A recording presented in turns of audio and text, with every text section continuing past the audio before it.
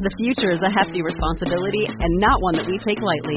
But then, taking things lightly has never been what Hefty is about. That's why we've created the Hefty Renew program that turns hard-to-recycle plastics into valuable resources like park benches and building materials.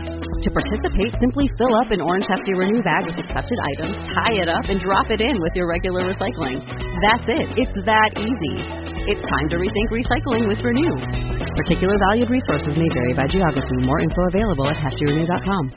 Star Wars 7x7 episode 3045. We're going to take a little deeper dive into the Andor series today, talking about a couple of things that have come up over the last couple of episodes, including how lucky Saw Gerrera is, and also in the broader sense, the rebellious activity in the galaxy and the way the Empire is reacting to it. Punch it!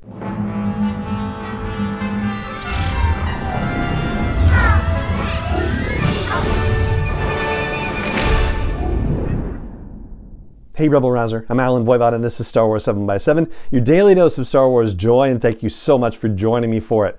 So cast your mind back to episode 4 of the Andor series, that's the one called Aldhani. It takes place at the beginning of the Aldhani story arc, right after Luthen Rael rescues Cassian Andor from Ferrix. At the beginning of that episode, Luthen is trying to recruit Cassian for the Aldhani job, saying, you want to put a stick in the eye of the Empire for real.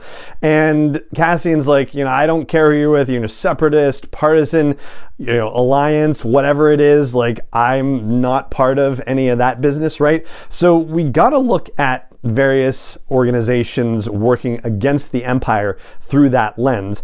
Over the last couple of episodes, we've gotten additional looks at organizations that are working against the Empire. If you'll recall, when Luthen Rael and Saw Gerrera were talking toward the end of last episode, and Saw goes on this rant about how Anton Krieger is a separatist and Maya Pei is a neo-Republican, and there's a Gorman front and a partisan alliance. And then he gives generic names to sectorists, whatever that is. I guess people who just want to divide the galaxy up by sectors, and galaxy partitionists, which may be a different kind of breaking things up, and human cultists too. So we've actually been exposed to potentially a dozen rebel cells and organizations that are actively opposing the Empire through the course of the Andor series. Now, Saw saying something about a partisan alliance is a little bit weird, considering that his organization is the Partisans, but maybe they aren't named the Partisans at this point. I don't know, but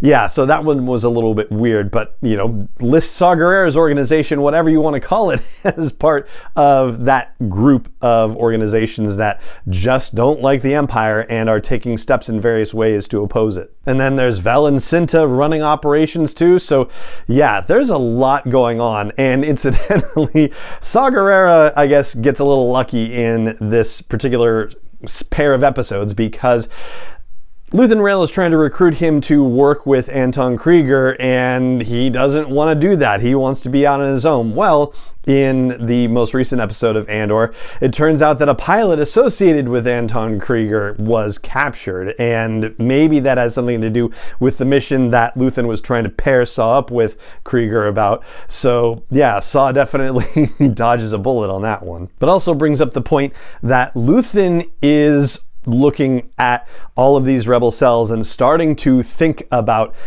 an idea that would eventually become a rebel alliance, although he seems to be not the person who ultimately brings it to fruition. And as we know, it's going to take him a couple of years to get there, but that is certainly the direction in which he and Mon Mothma and everybody associated with them seem to be thinking, and Saw, of course, as we know, is going to continue to stay on the outside of that one. But I will say, seeing how Mon Mothma is evolving as a character and the compromises she's having to make in order to continue her silent fight against the Empire up till this point, it does add depth to the meeting that she and Saw Gerrera have via hologram in Star Wars Rebels, where Saw basically accuses her of playing by the Empire's rules and says that she's going to lose, and at least that way, she'll be able to console herself with that fact, which is, of course, meant as a complete jab at her. But I don't think Saw necessarily appreciates the compromises that Mon Mothma is making, and I think we are actually getting to see those compromises in the Andor series, which is very cool from a character building perspective, at least.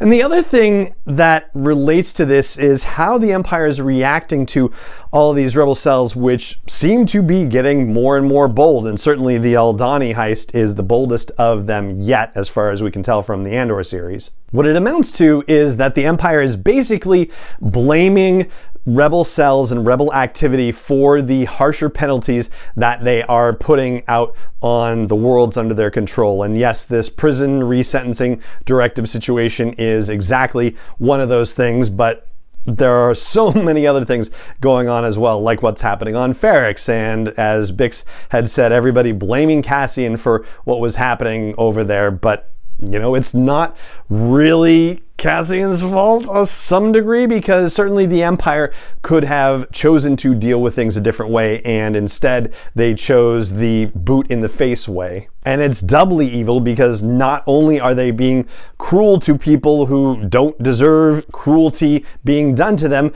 but they're saying, look what they made me do. Like, they're blaming people who are fighting against this tyranny for the tyranny that they are subjecting people to. So whether you call it fascism or authoritarianism or totalitarianism, basically amounts to the same thing. Yes, I know there are differences between the three, but we are seeing a very cold and calculated and precise depiction of how this comes about, and it's rather scary considering our world today as well. And even the prisoners are seeing it, as we see in the most recent episode on Narkina 5, where somebody was quote-unquote released, but then they were just sent to another level and word got out, and so they just fried everyone instead. This actually is one of the comparatively rare instances, I think, where we're seeing humans in what amounts to slavery in the Empire. Certainly the Empire is well known for enslaving alien populations, if you will. Xenophobia has been a hallmark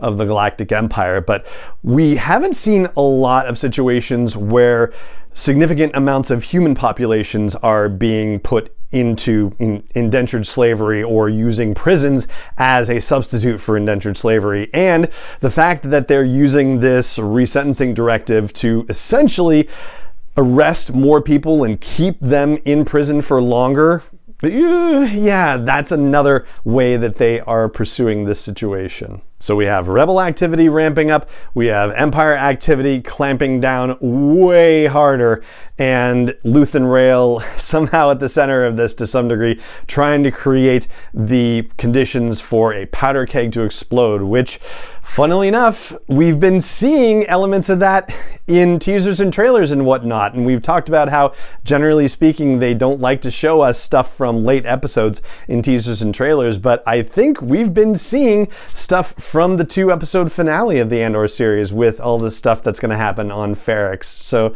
yeah, some very tense and exciting stuff to come.